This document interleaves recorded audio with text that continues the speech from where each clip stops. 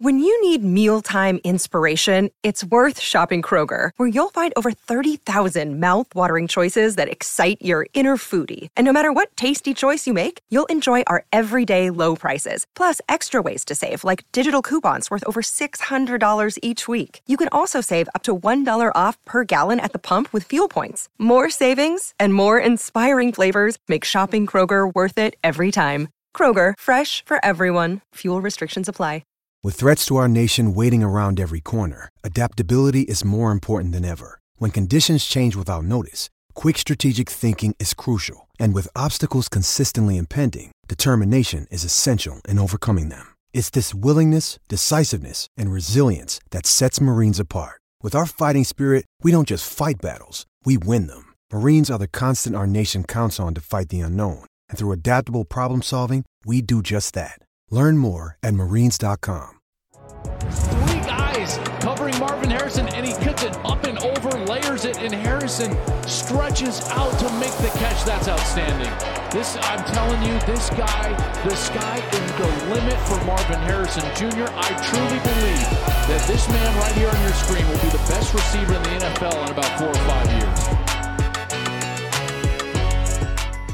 What's up, everybody? It is Joel Klatt. This is the Joel Klatt Show. Welcome in to a Thursday. We're going to preview some games. It should be a good weekend. I think that there's some good matchups, some interesting lines in this week's matchups, but we're going to get into it. Remember, if you have not downloaded and subscribed to the show, please do so, because we really appreciate it, number one. And two, we really think this show is good, and you do as well. So that's why you're here. And go down there, download it, review it, rate it, all of those different things. We got a lot of good stuff. I think that this weekend could be an epic weekend, and it's 1 week early because there's obviously some great games next week that we're looking at. But you look at this one, and there's some teams that are going to go down this week. I'm interested to see which one it will be. We have not had a week this year in college football where an undefeated team hasn't gone down. Now, I think that's going to happen again. We will see. But I'm going to go through these. Let's see. What do I got? 6 games here coming up this weekend that I think that you're going to like. Let's start with where Gus, Jenny, and I will be on Saturday. Number 2, Ohio State at number 13, Penn State. All right, so the Nittany Lions got blown out by Michigan a couple of weeks ago, and I wasn't expecting it. You weren't expecting it. I was really surprised with the way that they played. They gave up over 400 yards rushing to Michigan, and I think Michigan's really good, by the way, but I didn't expect that. I didn't expect them to be totally manhandled at the line of scrimmage like they were in that game. This was the 5th-ranked rushing defense in the country going into that game. They were giving up, less than 90 yards? And here they are just getting run through by Blake Corum and Donovan Edwards. That offensive line was doing an amazing job. Well, that didn't get all that better in their next game. So they go, it's the whiteout game, and they're facing Minnesota, and Minnesota ran the ball pretty effectively on them. Now, not like Michigan did, but again, Minnesota's not Michigan. So now all of a sudden, you've got this stark contrast for Penn State in what their first 5 games of the year was defensively stopping the run, and what their last 2 games have been stopping the run. In their first 5 games, they gave up 79 yards per game. Again, one of the best rush defenses in all of college football. Everyone talking about, hey, P.J. Mustipher, their great defensive tackle. The fact that he's back and healthy is really what makes them a good defense. It can let all that length and athleticism around him flourish. And to a large extent, through the first 5 games, that was true. Even going down, beating an Auburn team, about the same exact score that Georgia beat that Auburn team. And they were really good. And then they roll into Michigan and get absolutely thumped. And again, I was shocked that day on how that game played out. It was way more of a blowout than the score indicated. Penn State was not all that close to Michigan. And then last week, they again give up a lot of yards. Now, they beat Minnesota, and I thought that they played well and they played better, but we've still got this stark split. First 5 games, 79 rushing yards given up. Last 2, 291 yards given up per game. So that's going to have to improve. And what's interesting about that, and why I started right there in this game breakdown, is the fact that I have the sense that Ohio State is going to come in with the distinct point of emphasis, if you will, to emphasize the run game. Well, why do you say that? Because Ohio State, for the first time this year, showed a vulnerability last week. And it wasn't just the fact that they settled for field goals on a lot of those short fields, although that is a vulnerability. They didn't run the ball very well. See, coming into this game last week against Iowa for the Buckeyes, this was a rushing attack that was one of the better rushing attacks in all of college football. They were a balanced offense. It's what made them so difficult to defend. And then all of a sudden, they show up and they go 30 attempts for 66 yards. Yikes. That's not very good. Here, let's create an analogy. That was like a really one-sided heavyweight boxing prize fight where we know the outcome, like this guy's going to win, the favored guy's going to win, he's the number one, he's the champ, all this thing. And yet there was a couple of moments where it's like the contender like throws an uppercut and it's like, whoa, it's like an eyebrow raise, right? It's like the first time. Did that cut him?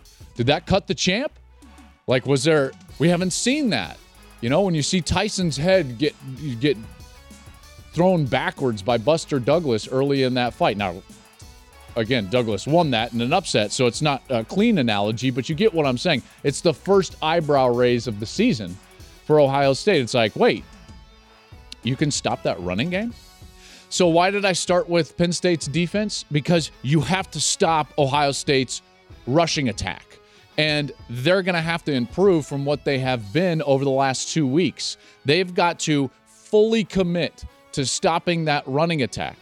You might say, well, no, Joel, you allow them to, run the football and you've got to focus on slowing down their passing attack. But that's not the blueprint for how teams have beat Ohio State.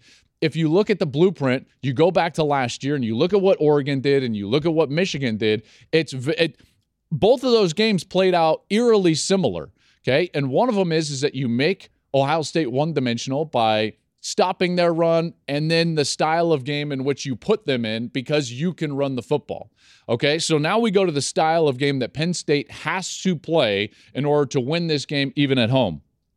Oregon last year in that ball game and that win over Ohio State had 269 yards running the football, over 7 yards per carry, and 3 touchdowns. They dominated the game, but it wasn't just the domination of the game. It was also controlling the game. They dictated the entire style of the game.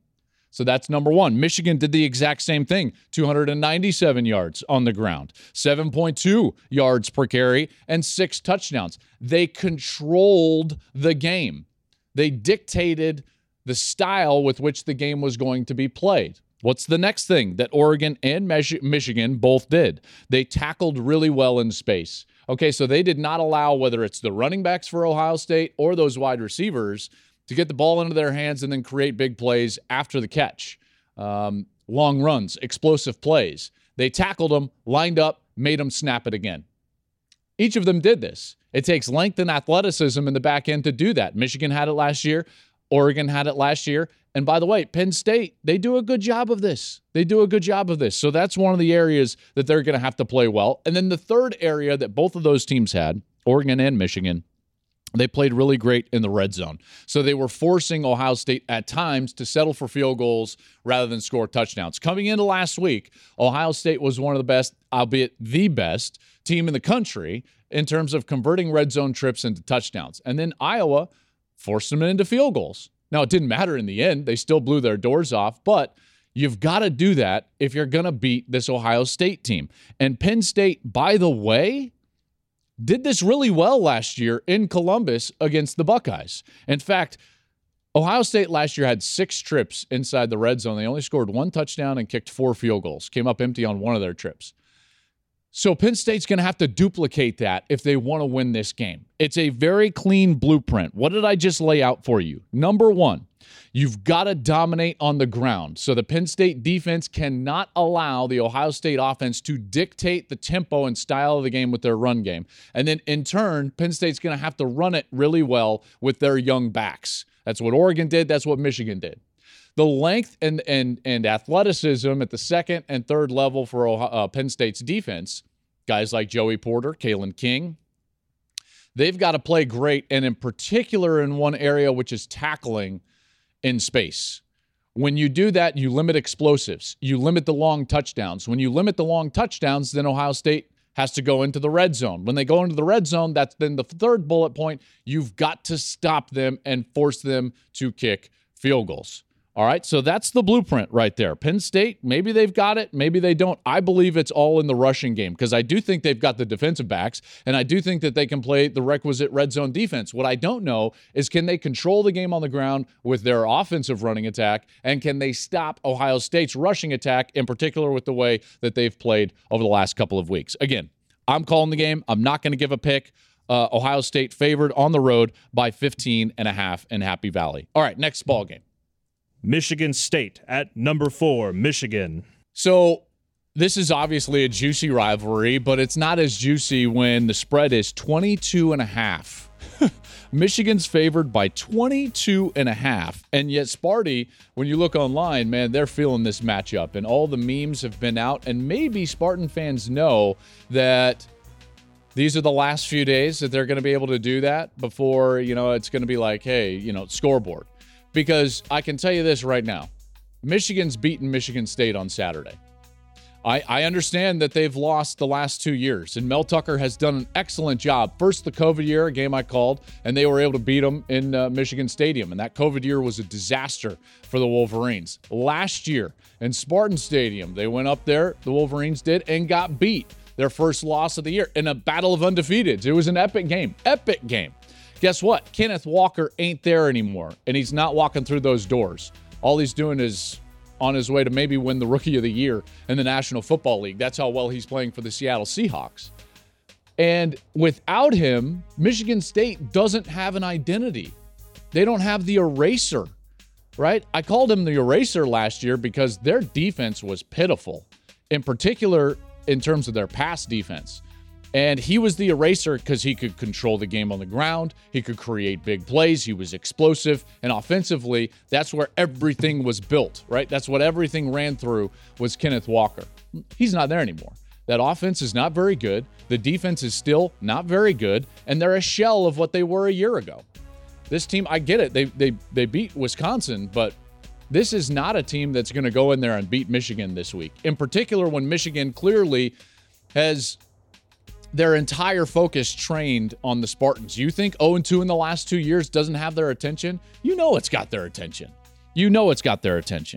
This Michigan State team, by the way, gives up more yards per play than they gain. Like, it's not a very good team. This is not a team that's just lost some close games. This is a team that is not very good this year.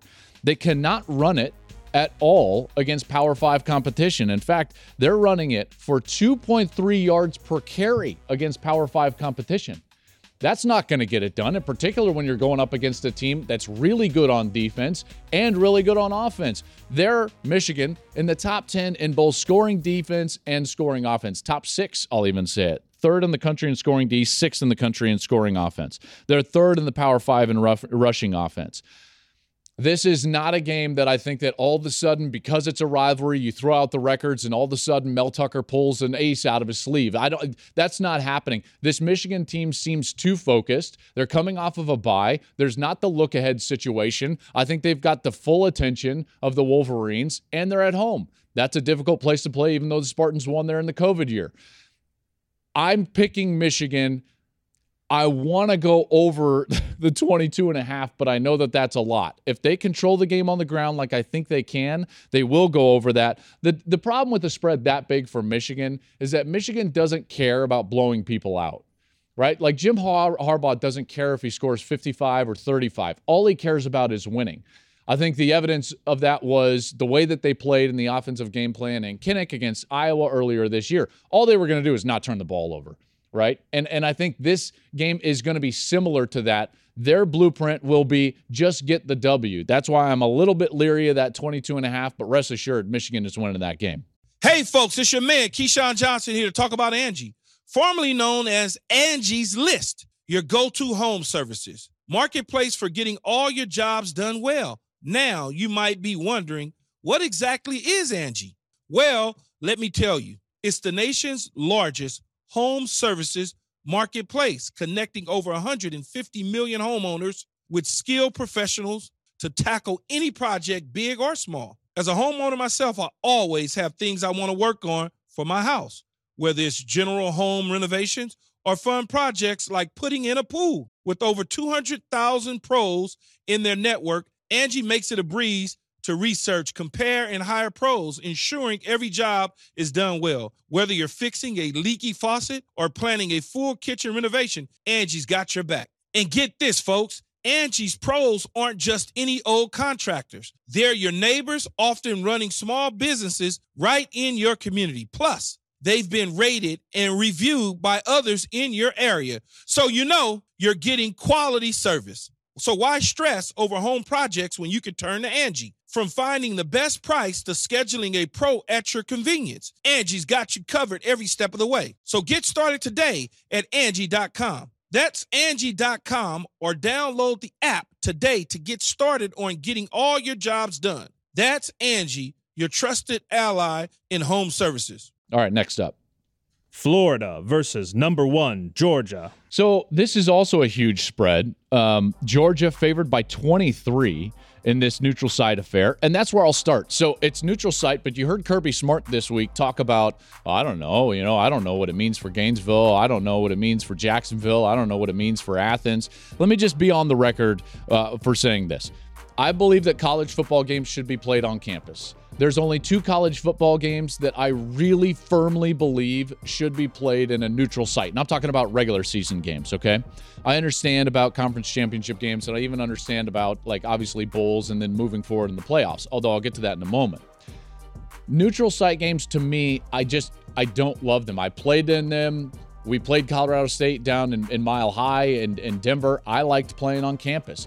I like going to campus. I want to see teams have a home field advantage and have to go on the road and get tested. I think that's better for the sport, to be quite honest with you. Part of what makes college football so unique and so great is the organic nature of it. And part of the organic nature of it is that we don't go to stale corporate environments. The environments are amazing, right? It's like going home, and I like it on campus. Now, you can disagree, and you can say that it's great in Jacksonville. The 2 games that I believe should and will stay neutral site moving forward are Red River between Oklahoma and Texas, and it's because of the unique element of the state fair, and they're not in an NFL stadium, and then Army-Navy, because Army-Navy is one of my favorite games of all time, and that one's just pure Americana. I want both sides. I want the cadets of each there. I want the flyovers. I want the march in. I want it all, right? Like that one clearly to me is a neutral. I think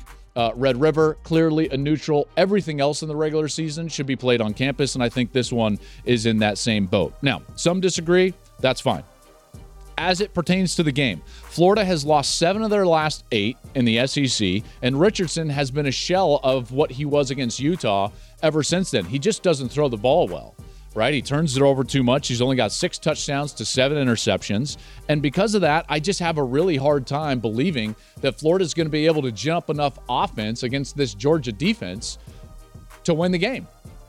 I think Georgia's going to win this one, and they're going to win it pretty handily. Georgia, since that, I don't know what you want to call it, snafu, right? What do you want to call it?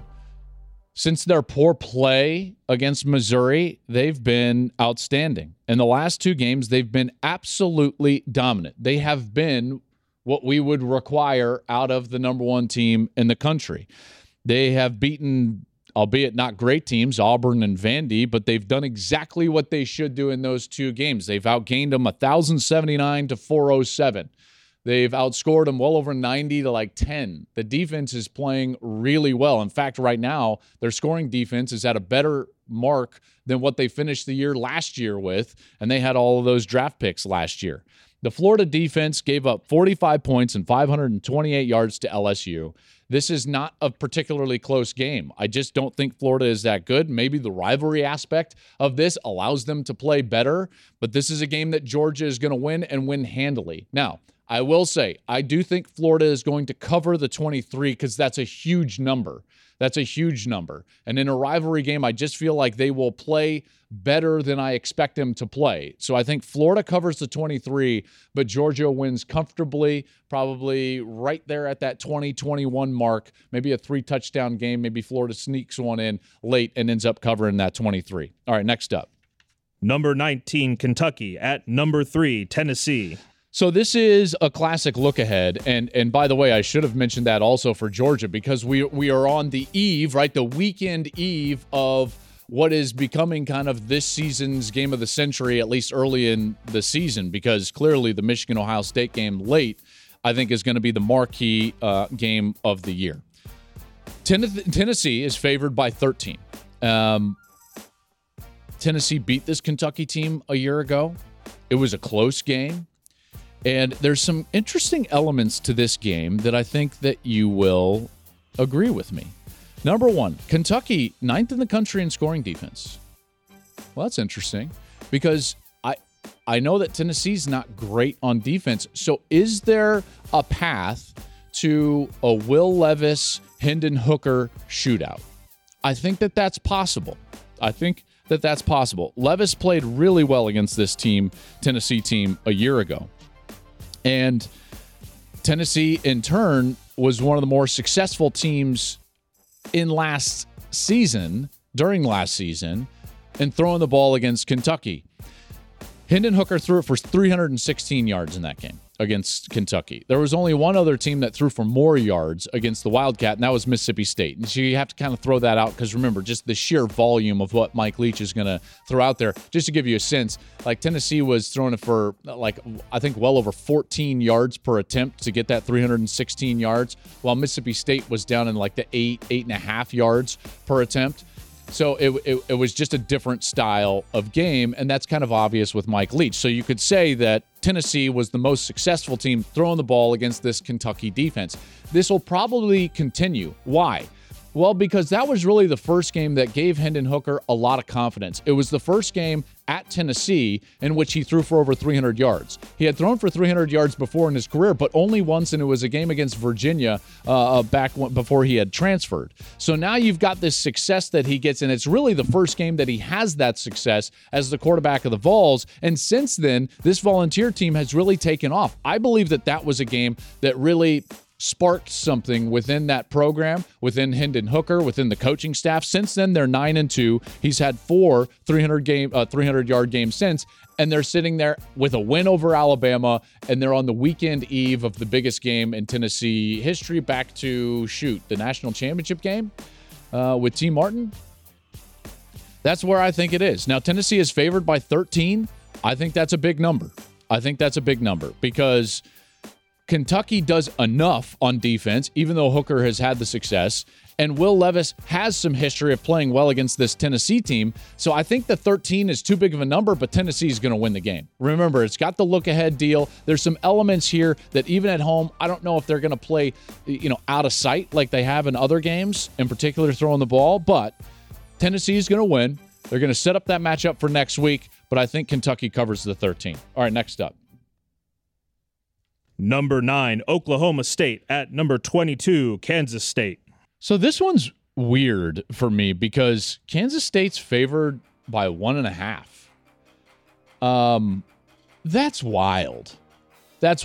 Why is that wild? Well, I don't know who's going to start at quarterback for Kansas State. So that's one. Is it going to be Will Howard? Is it going to be Adrian Martinez? Is it going to be the Rubley kid? I mean, they have questions at the most important position on the field, and Oklahoma State doesn't. Oklahoma State has had much more success recently, in particular in league play, than Kansas State. they've got a quarterback in Spencer Sanders that is playing pretty well. I think that this is an acknowledgement that Oklahoma State is just absolutely decimated by injury right now. They, yes, won the game against Texas, but they got out of there, and it's just like, who's going to be available? It's a mash unit on both sides of the ball. And I think that this line reflects that fact. If I'm looking at this from a perspective of what does Kansas State need to do to win, to beat Oklahoma State? Because I think Oklahoma State should be the favored team. I think that they're probably going to win the game. What's the path for Kansas State? Well, even if Adrian Martinez plays, he's got this knee issue. And even if he plays, he's not going to be the same quarterback. And this is not a guy that has been hurting you with his arm. It's been his legs. So what does that leave for the Wildcats? Even if their quarterback is in, Deuce Vaughn has to be great. And they've been limiting his touches over the last couple of weeks because he got banged up. I believe it was against Iowa State. He got banged up. But as he gets healthier, they're going to need to up his touches. So in the last 2 games, Deuce Vaughn has had 28 touches offensively. This feels like a game where if they're going to win, he's going to need 28 touches just in this game. Somewhere in that 18, 19, 20 carries and then 8 catches. He's a game changer. Don't get me wrong. I think he's I think he's one of my favorite players in the country. I hope he plays for a long time. But he's going to need to be fantastic for this Kansas State team. Meanwhile, on the other side, Spencer Sanders will play, right? Mike Gundy has a track record, in particular on the offensive side. This is a team that is doing really well offensively. They're third in the nation in scoring offense, right? Like they can put the ball in the end zone, and I think that they win on the road, which means that that's a winner for Oklahoma State because Kansas State is favored by 1.5. So that's where I'm going there in the Big 12. And by the way, the winner of that game sets themselves up beautifully to be in the Big 12 championship game. Remember now, they would have basically a 2-game lead against the other team, and they're the only 2 teams in the league that only have 1 loss in league play. Okay, so TCU is sitting there undefeated. They're in a great spot to go to the championship game. And then the winner of this game likely going to face them. So we're getting some clarity in this Big 12 race as we get the top 2 teams in that Big 12 championship game. All right, last one. Here we go. Number 8, Oregon at Cal. Oregon's favored by 18 against Cal. I mean, I get it. In some senses, I get it, right? It's like you look at what they did a week ago, which was amazing. And I've been singing Oregon's praises, by the way, and rightly so. That's a really good football team. But this line seems like too much to me. Why does it seem like too much? Well, 2 reasons, really. Number 1, they're coming off of that really emotional high of beating UCLA last week in that great environment at home in a game in which everything went right for them. Bo Nix played his best game. They get an onside kick. They forced UCLA into field goals when UCLA was driving. So they did, listen, you give them credit, and I have, and I will. But they did everything right in that game, and it's an emotional win, and they get it done. And now they've got to go on the road to what I would categorize as a sleepy environment and face a Cal team that they historically struggle with. This is ripe for a letdown game. This one is ripe. 18 is too much. I just feel like it is. Now, I might be wrong, and Oregon may have turned the corner and might just take off and become dominant. But think of the last 3 years. Last year, Oregon only beat Cal by 7. 2 years ago in the COVID year, the last time they went to Berkeley, Oregon actually lost to this Cal team. And in 2019, they were in kind of a dogged, low-scoring slugfest 17-7. So again, nothing suggests that, to me at least, that all of a sudden you're going to get an Oregon team go in there on the road and blow out Cal. I think Justin Wilcox does too good of a job on the defensive side, and I think that Oregon is ripe for that letdown environment after everything went right and they won last week in the emotional home field advantage over UCLA. By the way, trap game, Colorado's up next. You know what I'm talking about? You know what I'm talking about? Yeah, I know. That's probably not a factor. But I do think it's a factor that they're playing a team in Cal that can play decent defense, in particular against them, and I don't think that they're going to play quite as crisp as what they did a week ago. So Oregon at 18, I think that's too much. And if you're following along, I like a lot of dogs.